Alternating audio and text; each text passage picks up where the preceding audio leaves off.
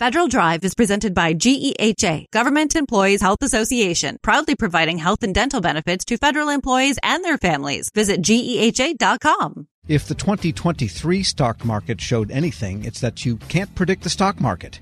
Instead, you need a strategy you can stick with.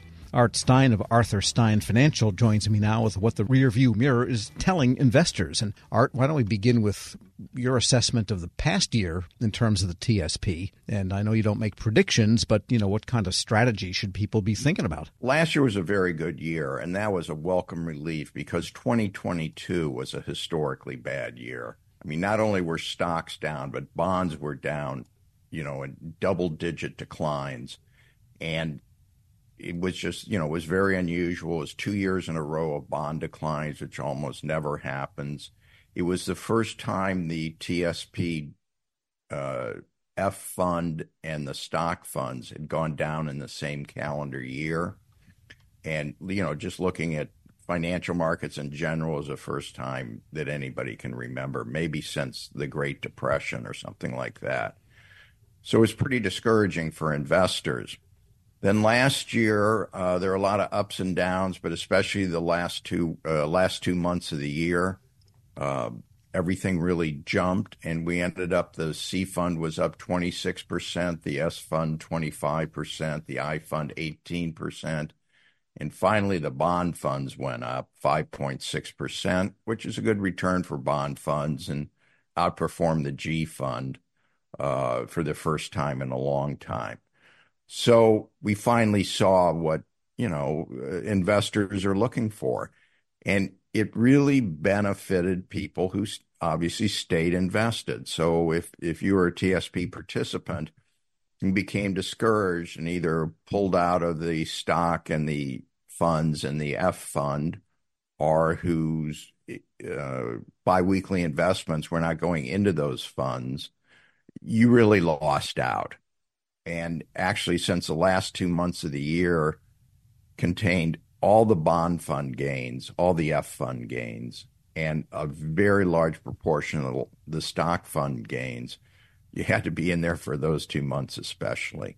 It seems like people make the mistake of, if they want to swing around their investments, of taking what's going on in the news and somehow overlaying that with what they think the market will do. And there's been lots of bad news in the last quarter of 2023. The war in the Middle East, the Ukraine situation droning on, the political paralysis in the United States. But the market doesn't necessarily follow those things, which means you're putting yourself in potential danger if you try to beat the market based on the news. Absolutely. And one way to put it, Tom, is the economy is not the stock market and the stock market is not the economy. And one of the reasons that's true is that the stock market is what's called a leading indicator. It tends to go down before the economy starts to decline, and it tends to go up before the economy starts to recover.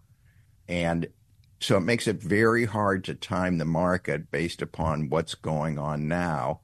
And it's one of the reasons why trying to time the market, trying to get in and out of the stock or bond funds based upon what you think is going to happen has really been a losing proposition. Right. The better strategy is just to decide what allocation you want between stock funds and bond funds and then invest accordingly and stick to that allocation.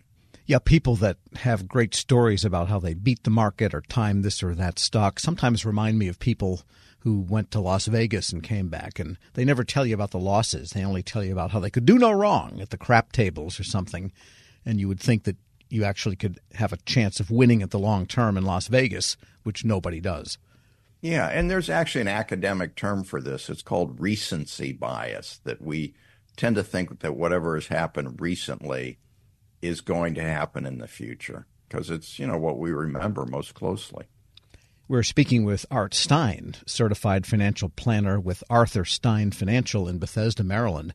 And so looking ahead to 2024, people are, we're here already, and the same wars are going on, the same political paralysis is in the country. And so, the underlying situation hasn't changed because the calendar turned over. So what are you advising people with respect to thinking about strategy for the coming year? Okay, well, first of all, we have to remember that there is a lot of good news about the economy. Employment's remained very strong, and interest rates have come down a little bit. Inflation has certainly come down, and economic growth has continued. So our economy continues to do well. The general forecast for last year was that there would clearly be a recession. I mean, that was just, most people who forecasted, that's what they were forecasting. And now I'm seeing the same forecast. So the people who keep forecasting a recession, eventually they're going to be correct.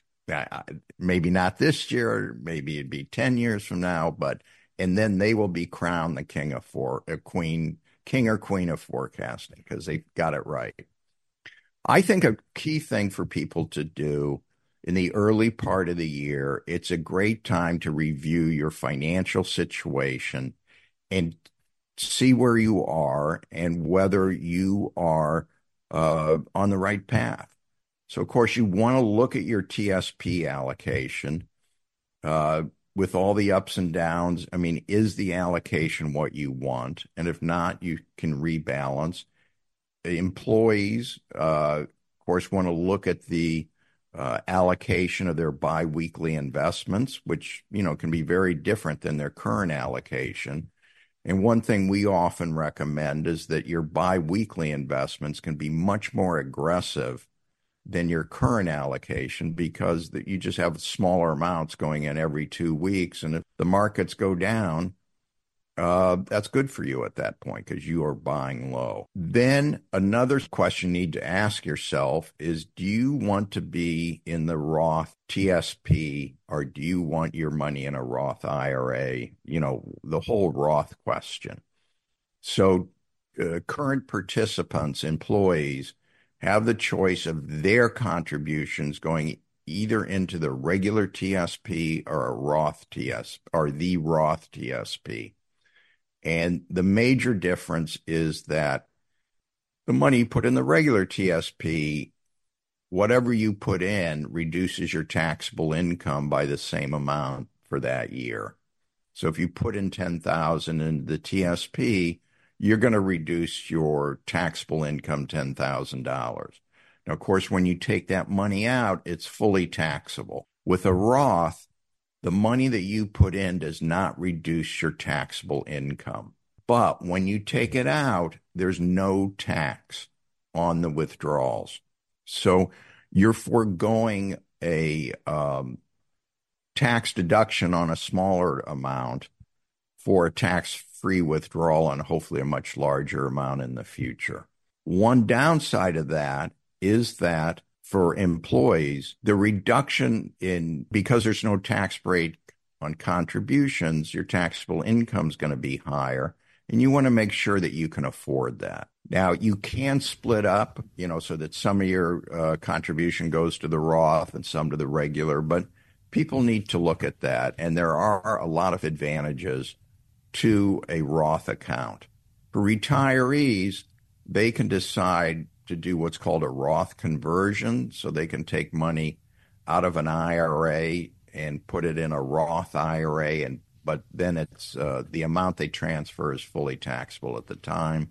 That's a much more difficult decision and requires a lot of planning, and it's whether it's a good idea or not depends upon one's personal situation. Right. So in deciding, though, Roth or regular TSP 401k style, you have to understand, or you have to kind of have an anticipation of what your tax rate will be when you withdraw, presuming Absolutely. that it's going to be lower. And if you get some great private sector job where your salary triples when you turn, and you're still working at the age of the minimum withdrawal, then you might have a higher tax than you would have if you'd done the Roth years earlier. Absolutely. See, especially with the Roth conversion, you have to look at, one, how long do you think the money's going to be invested in the Roth? And, if you're 85 years old, a Roth conversion makes less sense than if you're a 35-year-old employee. And it also makes a difference how aggressively you're investing. If all the money's going in the G fund, it really doesn't make much of a difference. But if you're an aggressive investor, you're putting a lot of money into stocks, into the stock funds, CS&I, and you expect those to grow very rapidly, then it makes more sense. Now, those are not the other variables. Another way to look at that is that if you think that your tax rate's going to be lower when you withdraw the money, then just in terms of doing the calculations, a Roth conversion doesn't make as much sense. But we have to look at the fact that, taxes may be higher in the future because we're running huge deficits. All right. So have a plan, have a strategy, don't time the market, and some eternal truths, you might say. Yeah. Another thing to look at is life insurance. And I find many people are underinsured, especially if you are, for instance, married, you have kids, and only one spouse works. You need a lot of life insurance on that spouse. Like 10 times salary is not too much. And for a healthy person, they need to compare what it costs for FEGLI, the federal government life insurance group policy, with what they can get in the private sector. And healthy feds are going to probably find that the private sector policies are cheaper and no reason not to get them. I would say that everyone should calculate their net worth every year. It's the value of everything you own minus your debts.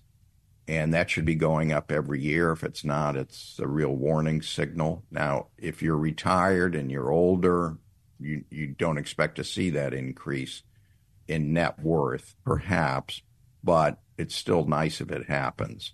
So life insurance, calculate net worth. Again, an area where I see a lot of mistakes being made is in homeowners and auto insurance, because many people do not have enough liability insurance. And this is if you have an accident, you're at fault, you get sued, or if someone's at your house and they fall or slip and they're seriously injured and they sue you, how much is your insurance actually going to cover? And what you're going to find is that for most people, it's going to be somewhere around $100,000 to maybe $500,000.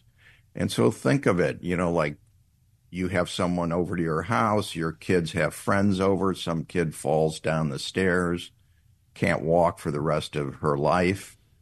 You could easily get sued and lose $1 million or $2 million lawsuit, and your homeowner's insurance is going to say, great, we'll cover that up to $250,000, and the rest of it, that's on you. Well, you don't want to be in that situation. You want to look at what's called umbrella liability insurance, which is sold in $1 million increments to cover that excess liability in home and auto.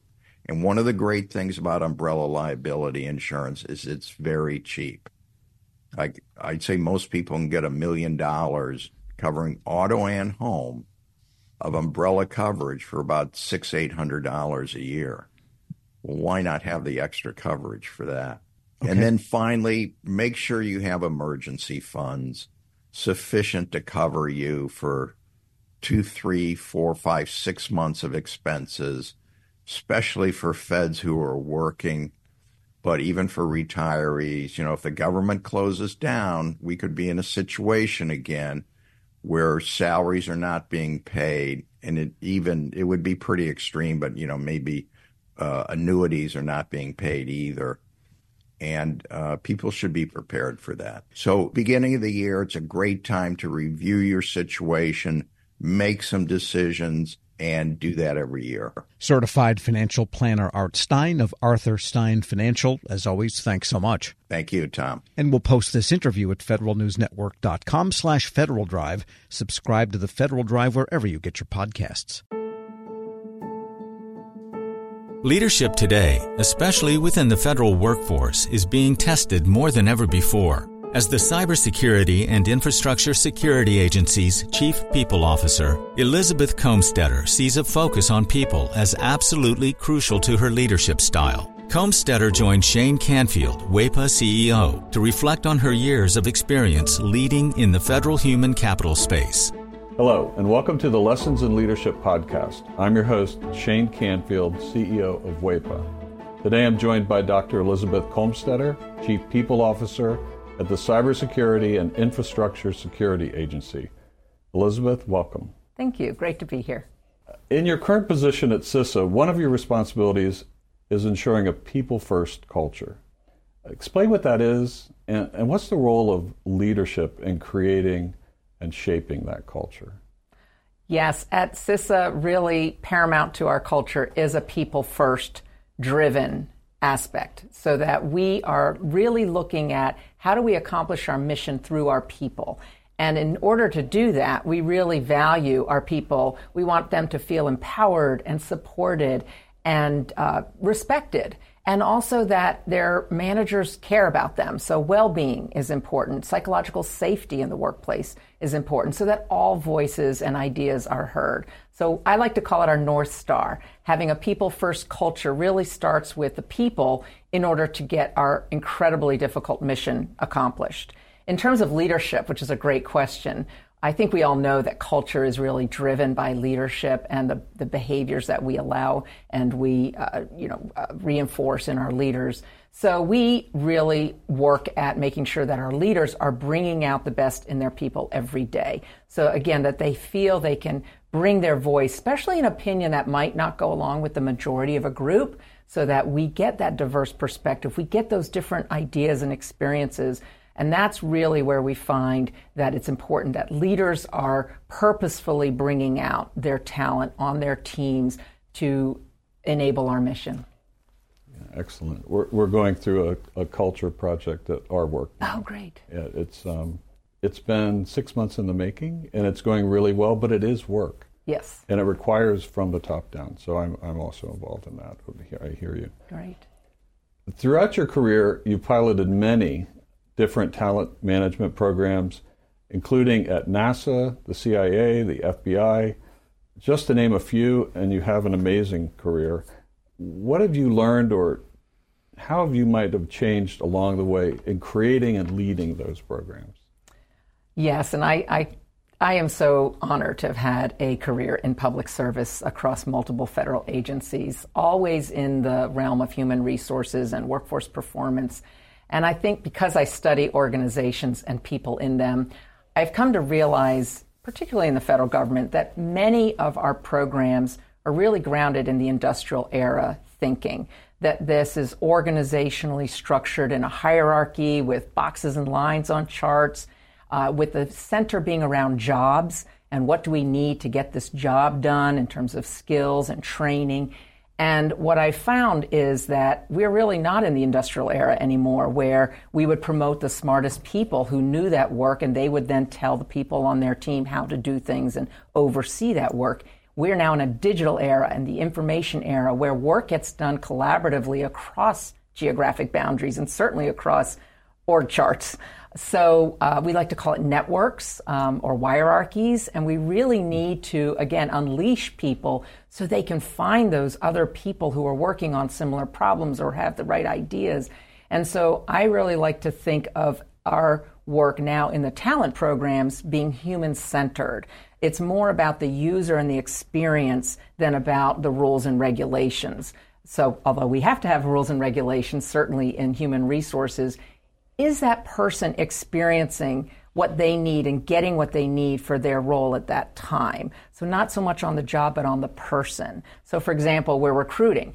What's the applicant experiencing? Because if they're not having a good experience with our organization from the time we're recruiting them, they're going to go work for somebody else. Same thing with like first-time supervisors. We know they need certain training, but telling them to sit in a class for 1 week and then hope a year from now they'll remember what they learned to apply, that's not really human-centered. The human-centered is, what do they need when they need it? And building modules or just-in-time training and bringing that to the people, to that user as they need it. So that's really, I think, the most important focus of talent programs today in this era, to enable the workers to be the best they can be in their roles.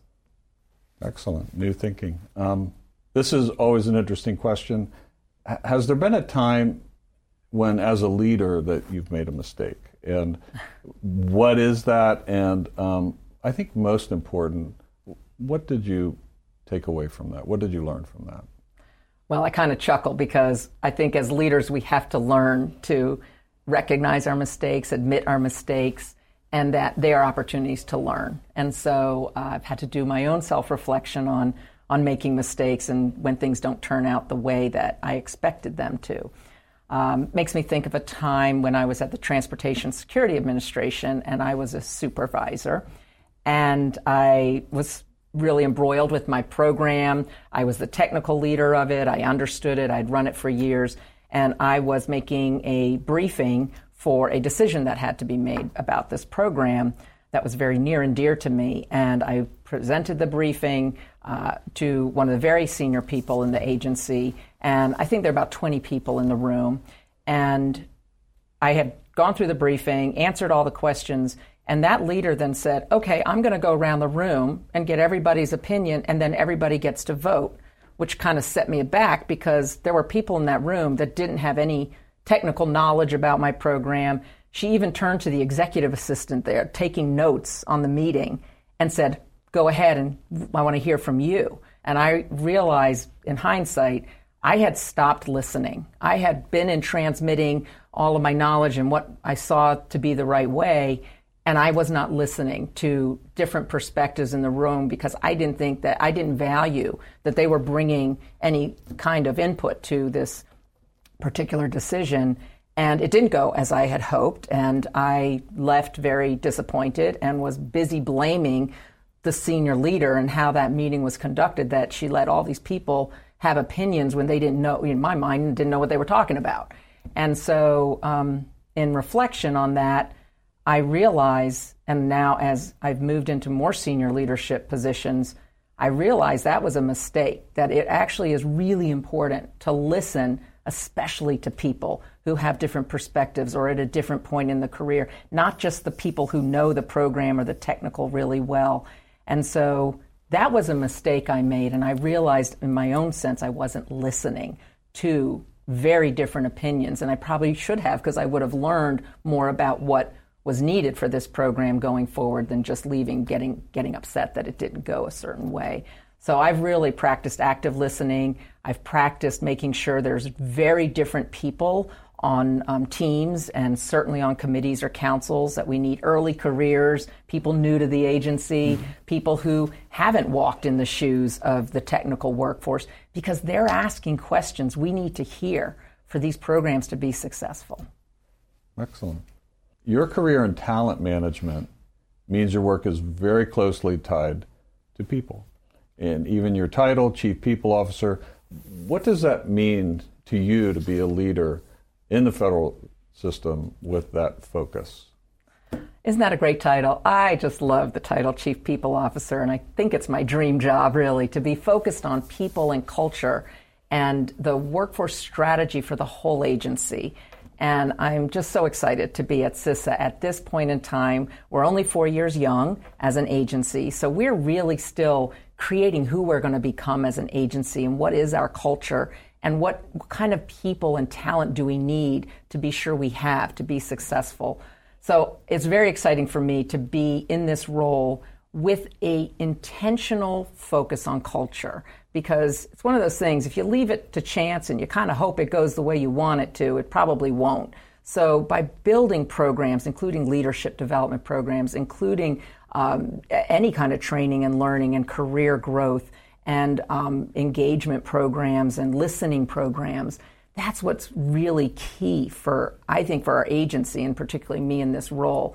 I think in the federal government, we got used to doing annual survey, the Federal Employee Viewpoint Survey that OPM, Office of Personnel Management, runs every year. So we would do a survey and we'd read it and we'd say, oh, this is the opinion of our people. And then we would do action plans, and then we'd roll out certain activities that we would hope would increase engagement.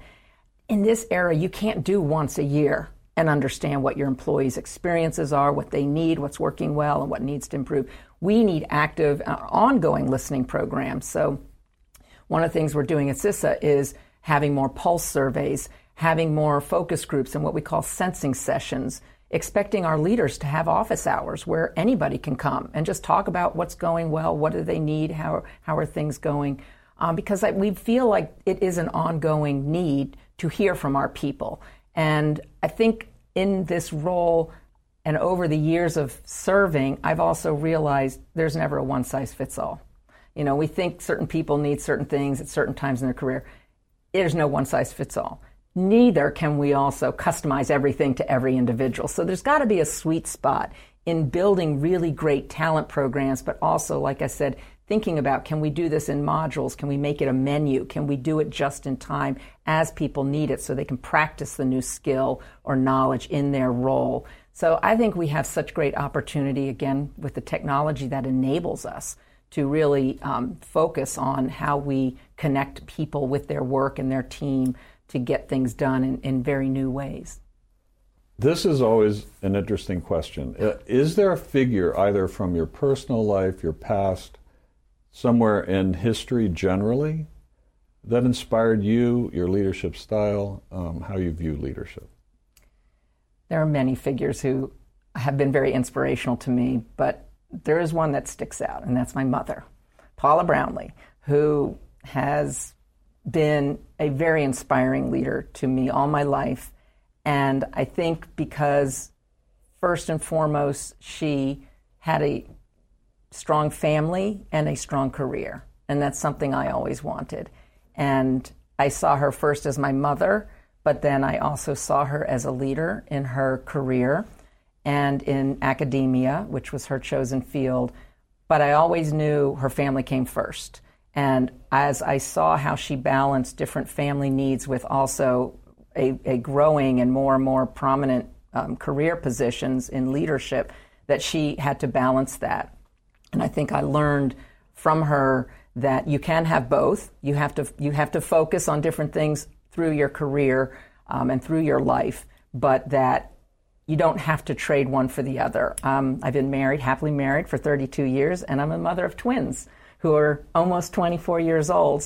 And I've had a great career in public service. So I think that having her as a role model has really helped me find my own courage, find my own confidence, and find my own voice in how I can prioritize the things that are most important to me so that I can actually balance both family and career. And you're doing it well.